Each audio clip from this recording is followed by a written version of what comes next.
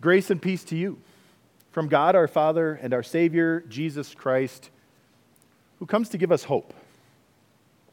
It doesn't take looking back over the last 11 months of headlines to find turmoil, does it? In fact, you could go back 2 days, but even if you just went back like 2 months, just look at the headlines over the last 2 months. We've had massive wildfires. We've had devastating hurricanes. There's been earthquakes causing destruction, right? There's, no matter which side of it that you feel or fall on, there's the migrant caravan. There's persecution of Christians around the world. There's this horrible political divide that played itself out in an election. It hasn't been pretty, has it? And that's just 2 months. And I think that even if you're the most glass half full kind of person, that's a lot. It might even make the most optimistic people in here kind of go, oof, not so sure. Not so sure where we're at. I'm not so sure where we're going. I'm not so sure I like it. It can make you feel even pessimistic, even kind of hopeless. Even as the economy seems to be chugging along, right? House prices, here especially, going up. This is a good thing, and yet it seems like there's less and less reason for optimism. More and more people that I talk to are just waiting for the bubble to burst. They're just waiting for the other shoe to drop. They're just waiting for this or waiting for that. It seems like there's really no hope.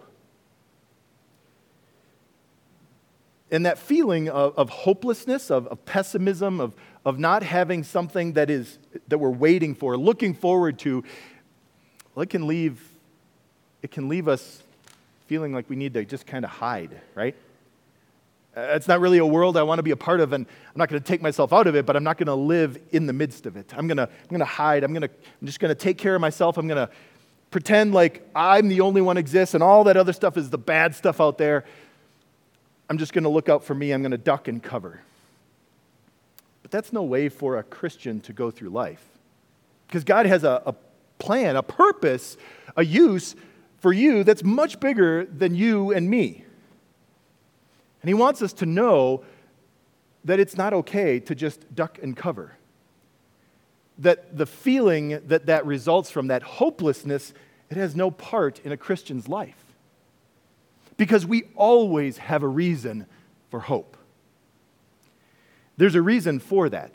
And it's not based on how you feel, what your optimism level is, whether it will come to pass or not in the next event, the next election, the upcoming economic forecast, even what the weather's going to be this week. You may feel optimistic and that may or may not come to pass, but you always have a reason for hope. And here's why. It's our first takeaway this morning. It's an understanding the difference between optimism and hope. Optimism is based on a wish.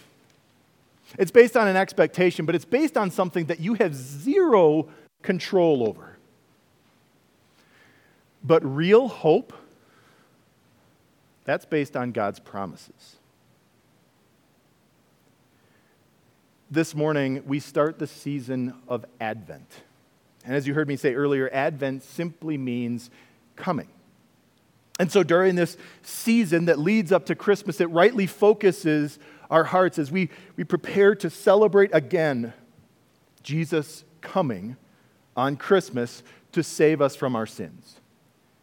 But Advent is also a time that reminds us and keeps our eyes focused on another coming, on Jesus coming again on Judgment Day, when He's going to take all who believe in Him as their Savior to heaven with Him.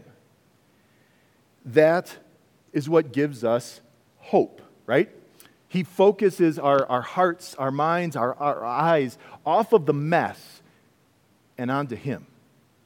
And so this morning, as we take a look at our Savior's coming, our Savior gives us the gift of hope. Now, the section of the Bible that we're about to look at takes place in the last week of Jesus' life. It's Tuesday of what we sometimes call Holy Week.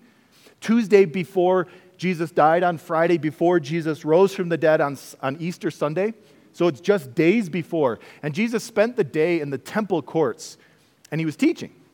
And during the teaching, his disciples, they looked up and they looked around at where Jesus was teaching, at where all of this was going on, and they went, wow, man, your teaching is fantastic, but look at these buildings. I mean, the temple is a phenomenal place. This is a massive feature of architecture and grandeur, and what a good thing. And Jesus says, but it's not going to last.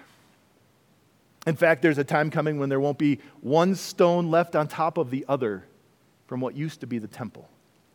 And he was talking about the coming destruction of Jerusalem in 70 AD.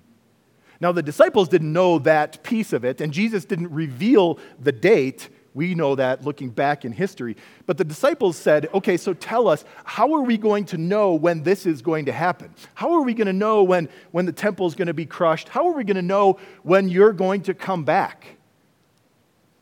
And Jesus talked then about some general things. There's going to be wars and rumors of wars. There's going to be earthquakes and persecution and famine.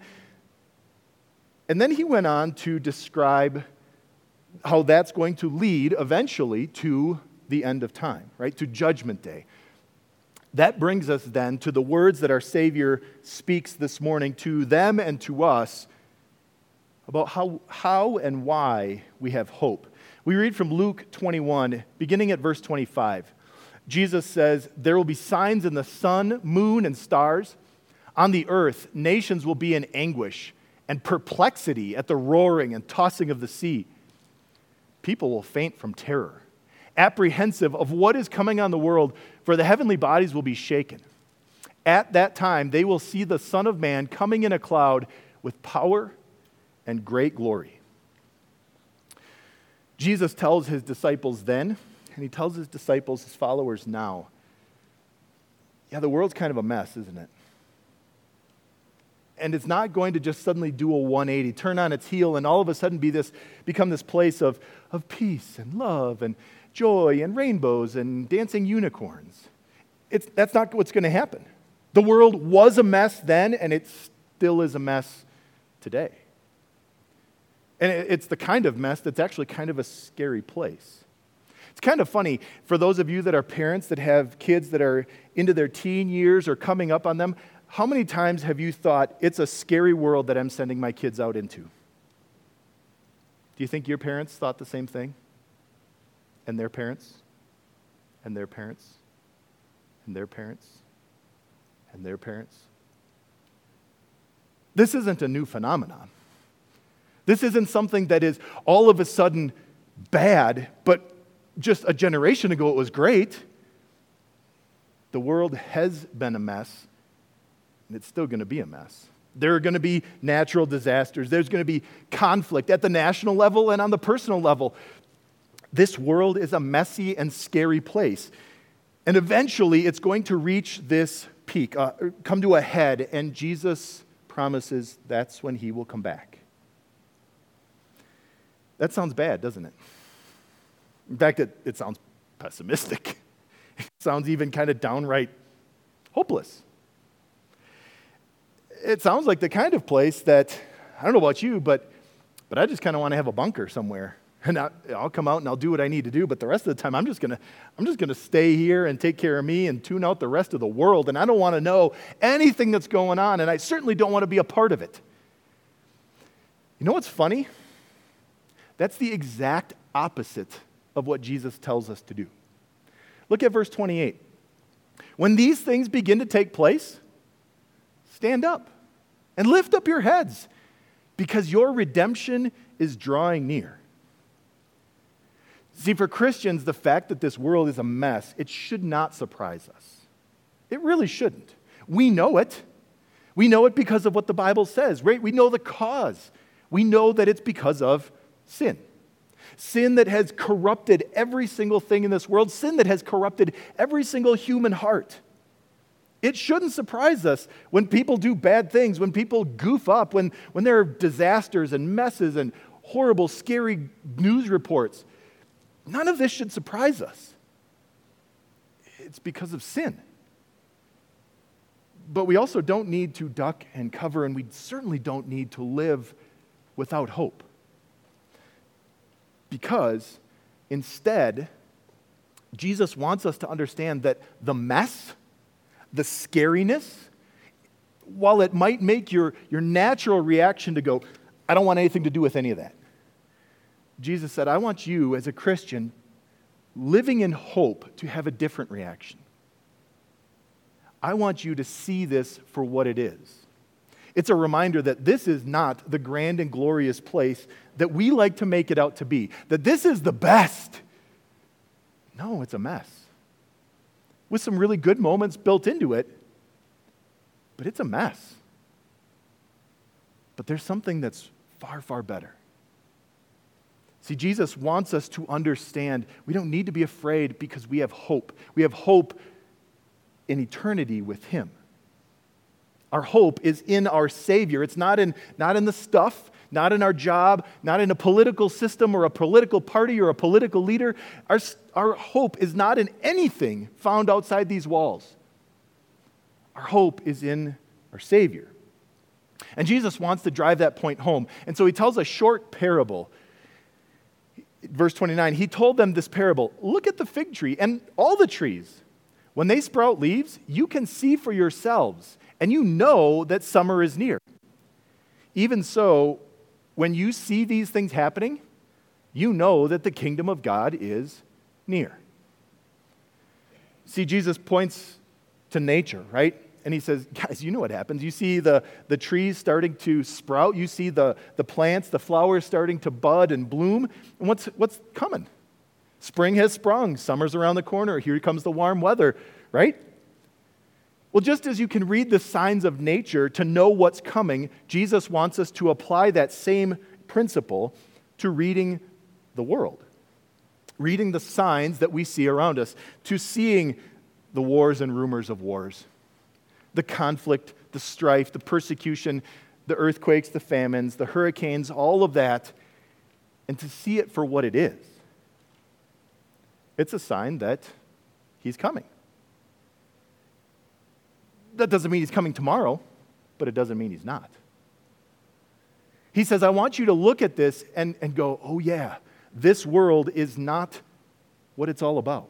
My hope is beyond what today brings or what tomorrow brings or what I have to look forward to next week or Christmas vacation. My hope is found in my Savior. And He wants us to see that for what it is, to have that hope. And that brings us to our second takeaway. See, hope means that I don't need to be afraid. My salvation is based on Jesus' promises, which never fail.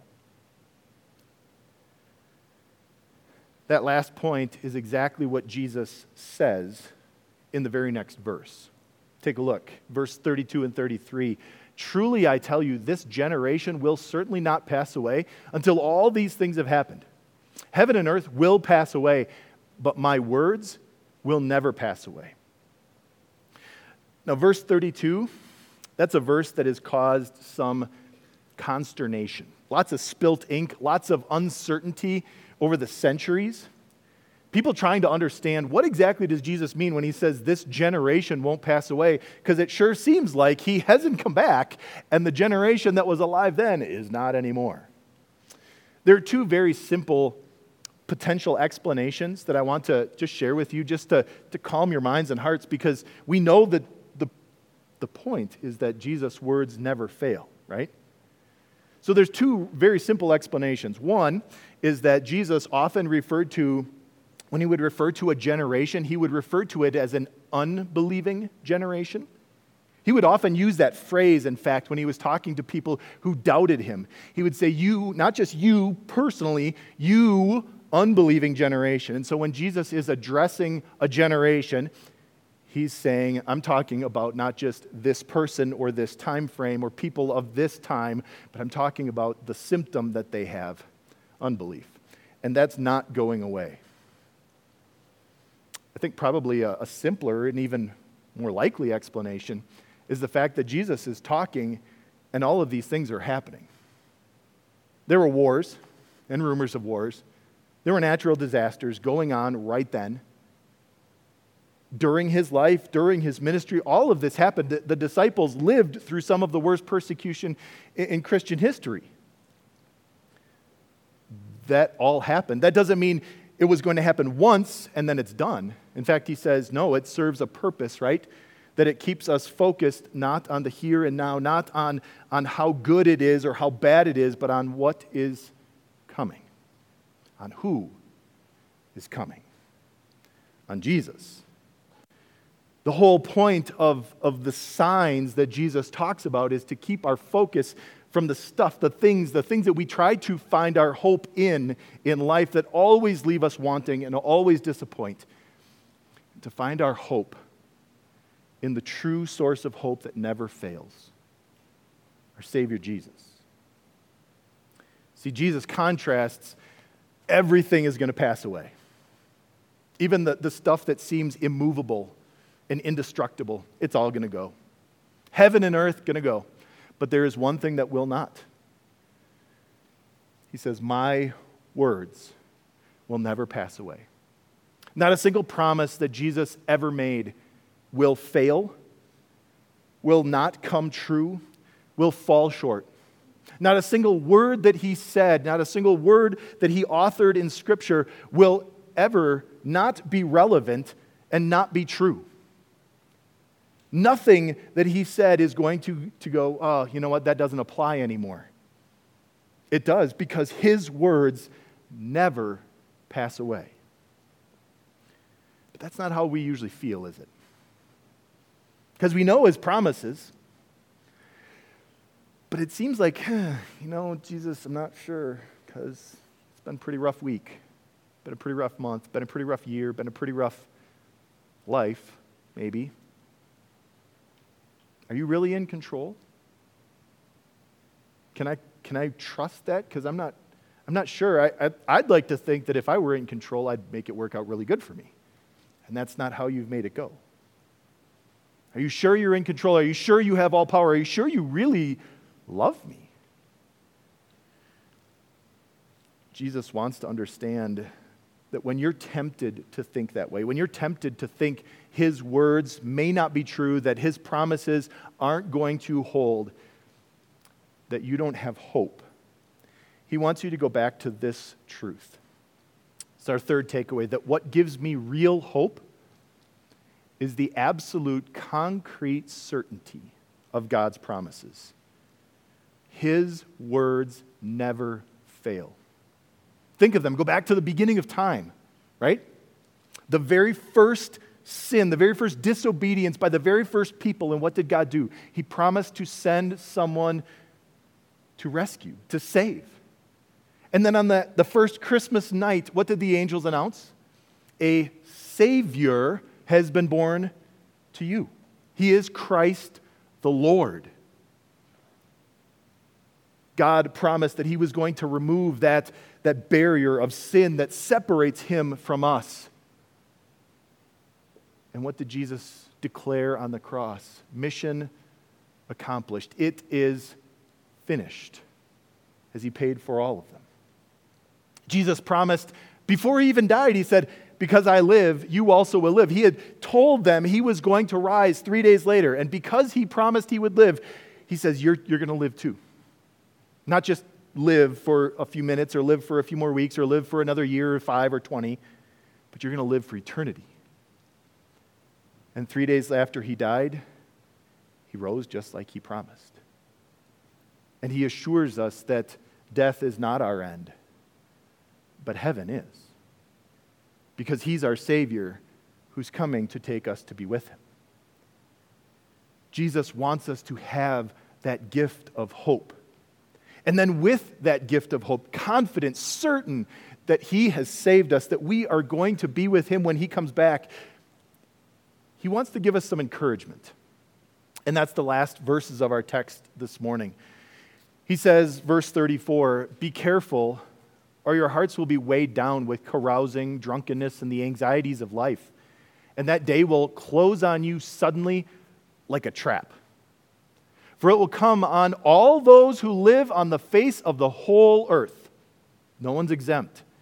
Be always on the watch and pray that you may be able to escape all that's about to happen and that you may be able to stand before the Son of Man. See, Jesus warns us. He gives us some encouragement. He says, friends, this world is a scary and messy place. See it for what it is, but also understand this is not a time for autopilot, especially for your spiritual life. This is not a time to just kind of go, okay, I know enough, I'm going to check out a little bit. Because he says there's a real spiritual danger there, and he actually talks about it, right? He uses the phrase, it will be weighed down. What's the opposite of hope? Hope lifts you up. Checking out, putting it on spiritual autopilot, weighs you down. And so he says, I've got 3 encouragements, because there is going to come a time, the day is coming, and you're not going to escape it. So he gives us 3 encouragements, our last takeaway this morning, 3 encouragements to live with hope as I wait for him. He wants us to be ready. He wants us to be looking for him. And so he says, first of all, be careful, right? He starts off that section by saying, be careful. That's how it comes across in English. Literally in Greek, what he says is watch yourself or myself, right? Check yourself. It's funny because we watch other people all the time, don't we? We watch the stupid videos, the fails, oh goodness, there's some doozies out there, right? And it's kind of fun to watch. You ever people watch? You go to Starbucks or sit in the airport. That's the perfect place to do it. You just see the people going by, and you wonder, why'd they dress like that? I wonder what's going on in their life. And Jesus says, don't be all concerned about other people and what's going on in their world and what they're thinking and what they're doing wrong or wishing you were like them, but I want you instead to watch yourself. Specifically, watch yourself for the places you're weak, because you know it. Know who else knows it? The devil. And guess where the devil likes to attack? Where you're weak. And so he says, watch out. Watch for those temptations that you know you are especially susceptible to, that get you time and time again. Watch out for them and stay away.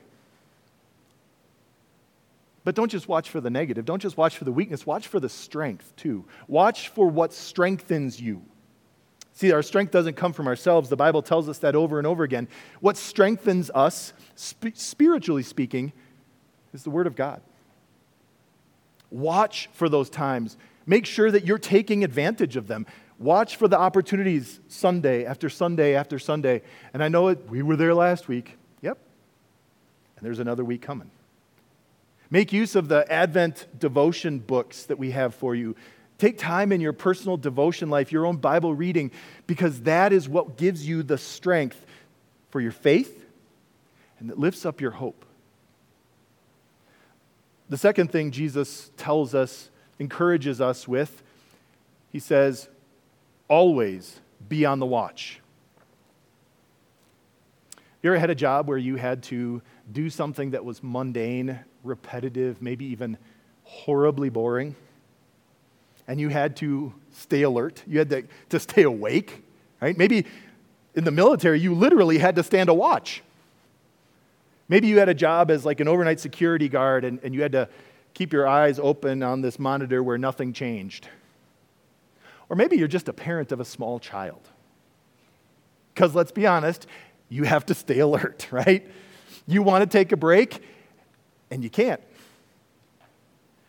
And it's really hard, isn't it, to stay awake, stay alert all the time. And yet Jesus tells us to do that. He warns us, I'm coming, and you don't know when. Don't get caught in the trap. The trap of it won't be tomorrow. It won't be for a couple of months. It won't be for a couple of years. I'm good. I can take time off. Because you don't know that. And he wants us to live with an urgency to watch and to wait and to look for him. Because we have a hope that is worth far more than a night of partying or a night of anxiety. we have a hope that is worth so much more. So don't lose it in the worries of life, in setting it all aside and living in the moment. He says, stay awake, stay alert, keep watching. And finally, the last takeaway, pray. I don't know about you, but I'm going to make a confession. The hardest time for me to focus is when I pray. I get like random thoughts of, that's who was in that movie. Oh, that's what that song lyric was. I couldn't remember what that song was called. I remember things that I've been meaning to do and I've forgotten, and all of a sudden if I don't write it down right at this minute, I'm going to forget it, right? I'm like a dog chasing a squirrel, woo, woo, all over the place. And it's the hardest time for me to focus my mind and my heart. I don't know why, besides the fact that Satan wants to tempt me and doesn't want me talking to God. But do you notice what Jesus promises? In prayer, you might have a difficult time physically concentrating, but Jesus promises that when you pray, you stay spiritually alert. You get to bring all of your fears, all of your temptations, all of your worries, all of your anxieties, all the mess that you see around you and say, Lord, help. I don't know what to do with all of this. It's a scary place. Help. Help me. Help me not to lose hope. Help my faith not to waver. Strengthen me so that I can stand before you certain, confident, trusting in you that you are my Savior. Because He's coming. He's coming. We know it, right? It's 23 days away till we celebrate the first coming. But He's also coming again. Jesus has come and has won our salvation for us, and He promises, I'm coming back, and I'm going to take you to be with me forever in glory. That's so much better than anything you can even imagine. So lift up your eyes, lift up your hearts, stay alert, pray, watch yourself, because it's coming, because I'm coming. And I long to take you to be with me. So, dear friends, live boldly. Don't be afraid, but live boldly and confidently that Jesus, our Savior, His coming and His promises are always sure. And that's our hope. Amen.